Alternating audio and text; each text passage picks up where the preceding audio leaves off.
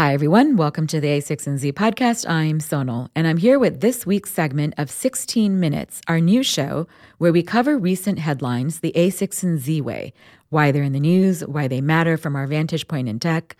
This week, we cover two topics, the trend of wearables, given recent news well beyond just the Apple Watch. And we also quickly cover recent Apple event announcements and what they mean for mobile, TV, and so on. But first, if you're liking this new show, I wanted to let you know that you can subscribe to 16 Minutes separately wherever you like to get your podcasts. So you can have all 8 episodes so far, conveniently right there to listen to in the app of your choice. Also, a heads up that in a couple of weeks, we will no longer publish 16 Minutes here along with the regular A6Z podcast. So be sure to go and subscribe now if you want this as a separate weekly show. Thank you for listening. Okay, so the first segment of 16 Minutes is on the news coming out of Apple's event this week.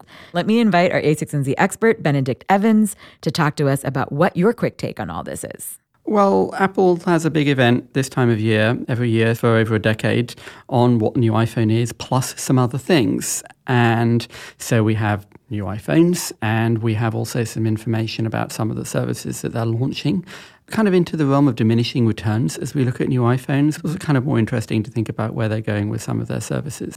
We've had smartphones now, or multi-touch smartphones as we understand them now, for something over a decade. And there's lots of great phones on the market now, and they keep getting better, but it becomes kind of increasingly boring. The new one is pretty much the same as the old one. All the obvious, easy innovation has kind of happened. And, there's still a few things that get done. But mostly we're kind of where PCs were 10, 15 years ago. The big place where you really can still see innovation is camera. And so Apple spent most of the time talking about cameras. And so we're still seeing kind of dramatic improvements sort of every year or two.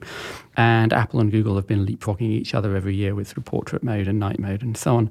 I think the interesting thing looking at that, and this is a sort of telling phrase that Apple used with camera system, is that this is really computational photography. So you have multiple sensors, you have the GPU, a lot of software, a lot of machine learning going on. And so it's not that there's an image sensor that's capturing an image, it's that the computer is looking at a bunch of input and generating an image for you. So you get the kind of people sort of looking at these announcements saying, ha, ha, ha, they've got lots of sensors, it's like Gillette, which is kind of a dumb reaction, because actually what you're seeing here is instead of having one big sensor and a big piece of glass, which is what you get on an actual camera, you're getting a similar, or in some cases better result by using many small sensors, with also things like the gyroscope and the image tilt sensor and so on to work out what a good image would be. I think the other side of the story, and the thing that's more interesting to talk about, is all the services that Apple is building around the iPhone. And so you see that both with little bits of hardware like HomePods, AirPods, Watch, and so on, and with the credit card, the game subscription game service, the TV service. Some of them are hardware, some of them are software, some of them are free, some of them are paid, like iMessage is free.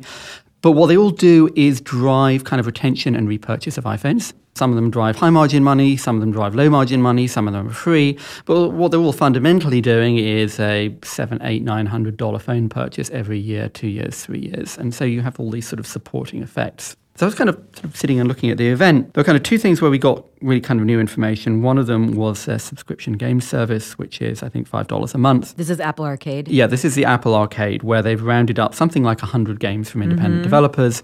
And then the other thing is the TV product. Apple TV Plus. I loved your tweet about how you said, what is the Apple take on this? Like, there's a clear Apple take for card, there's a clear Apple take on the watch, but like, what is the clear Apple take on TV? Yeah, exactly. There's something interesting if you look at like the Arcade or Apple News or the credit card, where you have, there's kind of a sensibility here, that you have kind of a trusted experience. So you get Apple Arcade, now you know the games don't have weird advertising and you can trust them with your children. You get the Apple Card, it doesn't have weird fees, it doesn't have weird overages, and it kind of tries to help you build kind of more healthy attitude to your money. So there's a kind of a building narrative here about what it is to be an Apple customer and what the Apple brand promises, which is less about like, is the hardware reliable, and more, is it safe? Is it a trusted internet experience? And so I thought that's kind of interesting as Apple shifting how they see the brand promise of using Apple products. The TV thing is interesting for the opposite direction because there really isn't any of that. They just went to LA, they gave a bunch of LA people some money, LA people made them TV shows, now they're going to put TV shows on the iPhone and the iPad. Like, okay, they're giving it to you for free for a year with every new iPhone purchase. So it's like, it's retention and some marketing value there.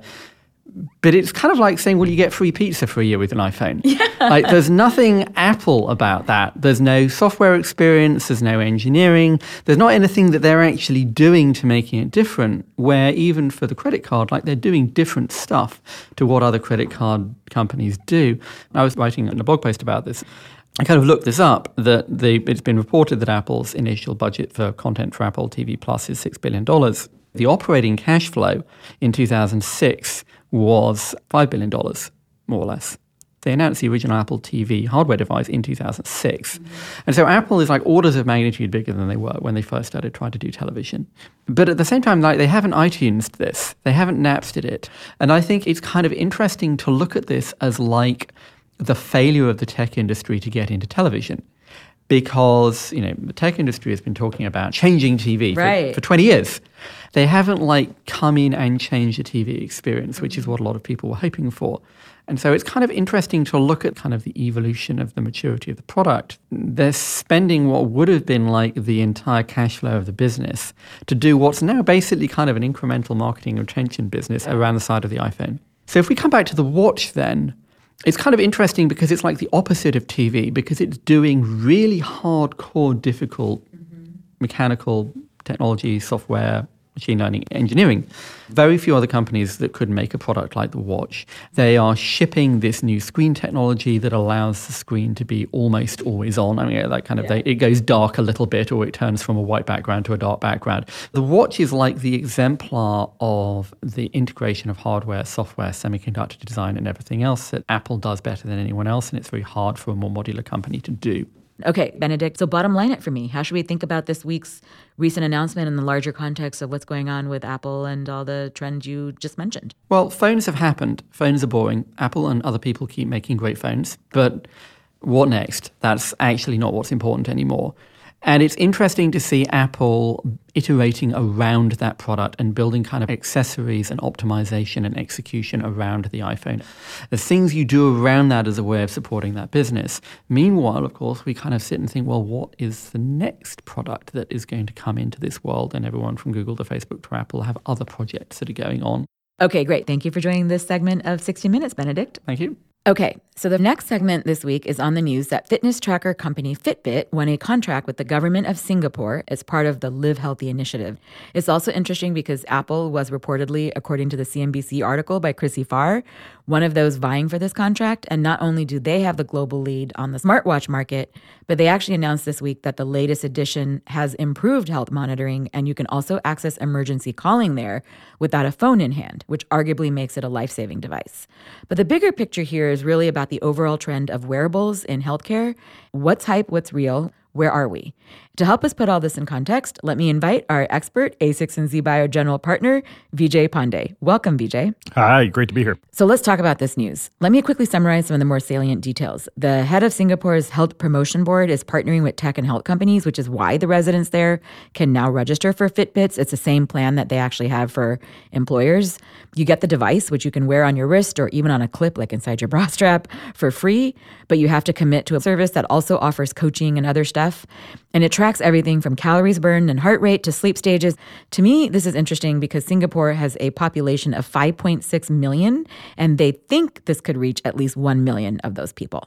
So that's the specifics. There's a lot of interesting aspects of this. So first off, Singapore is just a great place to try out new technology. The nature of the healthcare system being this integrated system and it being a sovereign state, but not huge, means that they can really push innovation the way other peoples can't. I agree. And by the way, Singapore has a long history of experimentation in general. Yes. And so they're a very natural sort of leading indicator for where other people may go. And so, if you looked at the way they were thinking about this, they really want Singaporeans to adopt a healthy living and to affect behavior change. And, one of our essential theses that we think about is that tech is a great way to change behavior. And so now the question is, what's the right thing? And it's common to think about things like 10,000 steps. There's really not a lot of basis in 10,000 being a magic number. It comes from marketing literature more than clinical literature. And it's nice because it's simple and it's easy to compete with. But there really is a very little medical basis for that number or that metric to be the thing to look at. Well, quite frankly, there's been a lot of hype about wearables. People have been talking about, oh my God, people are going to do this, you're going to do that, you're going to get data from this and that. And the reality is there's no good way of surfacing the data from wearables. It's honestly really early adopters where the concept of the quantified self comes in. It's about taking empirical tracking and data gathering tools to better reason about what works and doesn't work in our bodies to help us solve problems. That trend has been around for years, but hasn't really gone mainstream or gotten widespread adoption. I think the real advantage that we're starting to see is that these new devices are moving way beyond step counting into much more clinically relevant measurables. That is part of the difference between quantified self and earlier attempts than what we have now. We actually have the ability now to measure a lot of different things and to imagine that on millions of people with longitudinal data like, Over every hour, every minute.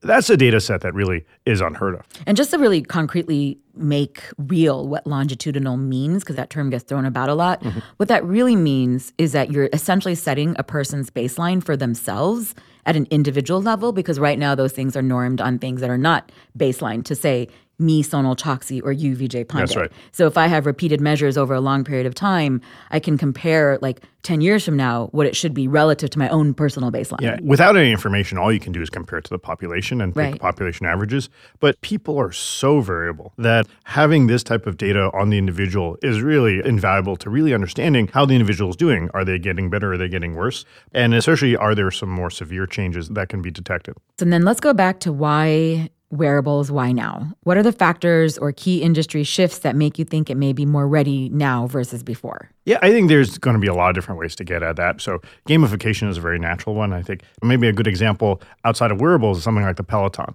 The bike. So you could get a bike anywhere. But the reason why the Peloton is so powerful is that it enables behavior change.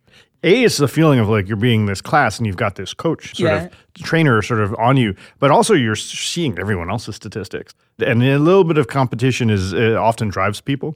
And, there's other different ways. You can imagine also various insurance companies could have discounts. If you're going to save a couple $100s on insurance, maybe then actually that'll change your perspective. A second win would be compliance. What do you mean by that? From a medical point of view, we're talking about adherence to a doctor's wish, whether this would be compliance to taking a drug or some behavior. If you talk to doctors, actually a lot of them will say, hey, it's nice to think about fancy new cures, but I wish people would just do what I ask. I wish that people would just take the medicine they ask or just do what they ask in terms of eating better and exercising. And you think about one of the greatest challenges that are facing this country and the world is something like type 2 diabetes. I think about preventing that kind of the way we thought about sanitation 100 years ago. So no one should die from not having sewers. No one should die from type 2 diabetes. And so what does this new sanitation look like? What does this new infrastructure look like? Apple set up the watch to be a platform. And so we are starting to see companies come in and create health apps on that platform. So a great example is one of our portfolio companies, Cardiogram, that actually has an app that not only can detect atrial fibrillation, but the ability to measure the nature of your heart actually opens the door to not just heart-related things, but any sort of comorbidities. Their peer-reviewed study demonstrated that the Apple Watch can actually predict type 2 diabetes, hypertension, and sleep apnea. And actually, medically, this makes sense because there is a connection to all these things.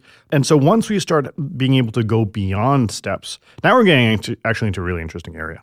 But it's really kind of amazing that this device that's sitting on your wrist was sort of a platform, and the app ecosystem takes those components and figures out interesting things to do. They were wise enough to put enough sensors on it to see, okay, people, let's see what you can do. So you mentioned sensors. So let's talk about the significance of that here. Well, I think the key significance is that this is all about measurement, right? This is about getting this data that we could not get any other way. So I'm going to still have you convince me harder, though, because data is also the hurdle over which people never seem to get past the early adopter wearables hype to the reality of mass adoption. What do you think it's going to take to really take it from data, not just for hobbyists, to the next step of data for diagnostics, and then even a step further to potentially therapeutics being designed in this world? This is where actually machine learning will play a very natural role. So either you can connect to their medical records, as you probably could in Singapore. Then you have millions and millions of labeled data points where you have sort of inputs from sensors and the connection to what this means medically. But also, there's a lot of interesting things that you can do with semi-supervised, where you have a bunch of unlabeled data, but a few data points with labels. You spike in a few healthcare records for some people, and basically you can understand the landscape by having all these data points, and especially a lot of the rare cases. That's actually really fascinating because I think that is one of the biggest differences in terms of answering and thinking about the question of what's different now versus before with the first waves of hype around wearables is that machine learning has come of age. Oh, dramatically. In order to deal with all the data finally. Yeah, absolutely. I think the next level from compliance would be towards prevention. So this is, can the wearable identify issues before you would start to have symptoms? Now, the pros of this is that, if you have a serious issue, and the ability to detect that early is huge. And actually, there are many, many people that are either pre-diabetic or have type 2 diabetes that don't realize it. And so getting that type of information is key. Now, the concern that everyone's going to have is that will there be false positives? I was about to say, it's like type 2 errors because you're essentially creating a false, you have it when you don't. Now, of course, I would much rather have that than not find out. Well, it all depends on what is the result of that false positive. If the result of that positive is behavior change, if the result is that next time you have a conversation with the doctor, you bring these things up, that's not necessarily bad. I think as long as the false positive leads to something that does not put a burden on the healthcare system, then even those are not necessarily a bad thing. So then I have a question about who pays for all this. So how does this work? So in the case of the government of Singapore, they're asking for a commitment from users to do a subscription, which is part of Fitbit's move into subscription and services and their way of monetizing beyond just the device itself, which is probably smart for them from a software strategy point of view. But how does this work in terms of, are insurers supposed to pay? Are healthcare employers supposed to pay? Are individuals supposed to pay? Is the government supposed to pay? Yeah, so one of the nightmares of the healthcare systems, and I think especially in the U.S., is just who is paying for this and the sometimes misalignment between the payers and the patients. And so, you can imagine a couple different things. One could be realigning payer and patient where the patient wants to pay for this. If it's like $100 or $200, then the price will undoubtedly go down over time. And actually, it's interesting because the Singapore news comes right in front of news that their Apple Watch Series 3 is now $199. I get that the low cost makes it more ubiquitous and more widely available, but I really don't still see how it really pushes wearables forward to the reality where it could be. There's one aspect of this which may be seen as sort of chicken and egg, which is that so much of the current healthcare system is shaped more for treatment than for diagnosis and prevention. For that to change, there has to be a couple different forces. We're already seeing the financial forces there in terms of fee for value instead of service. But now what I think wearables can do is that they can be a key part of the tipping point to have something tangible to point to such that we have the data we need and that we're not burdening the healthcare system with sending people in to get tons of physicals or tons of measurements. Dixon has talked about this thesis of strong versus weak technologies, that every technology comes in two forms, a strong form and a weak form, and they often come together.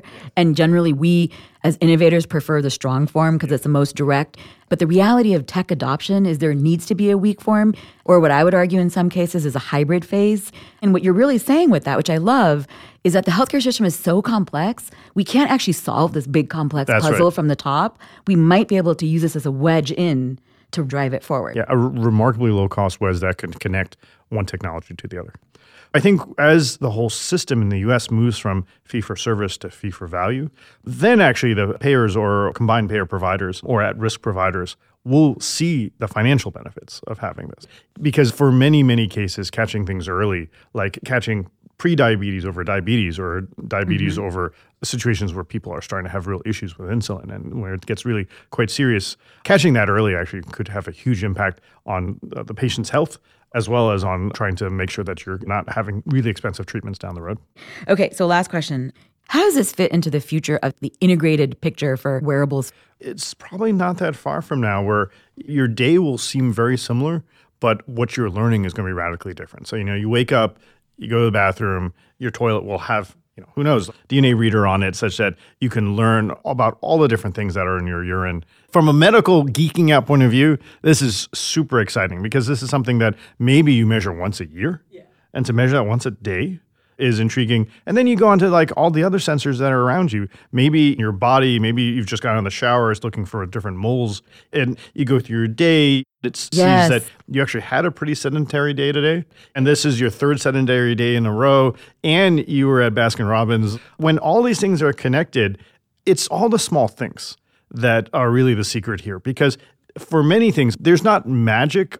There's just how do you motivate people? And that is so hard in general. And hopefully will be much, much easier with tech. So bottom line it for me, Vijay, what's the big takeaway on the news from Fitbit and Apple and the context of wearables and where we're going with healthcare? I think the takeaway is that the Singapore government's seeing the value of this, and that I think they are very much going to be a leading indicator to others. And actually, there are already insurance companies that are subsidizing or paying for Apple Watches as well. And so we're going to see more and more of this because the cost really isn't that high. And so this will be something that I think will become just a part of our lives. Thank you for joining 16 Minutes. Yeah, thank you. All right, everyone, thank you for listening to this week's episode of 16 Minutes. As a reminder, none of this is investment advice or intended for investors. Please be sure to see a6nz.com/disclosures for important information. Also, the show notes often include links to the articles cited or other relevant background. You can find those at a6nz.com/16 minutes. Thank you.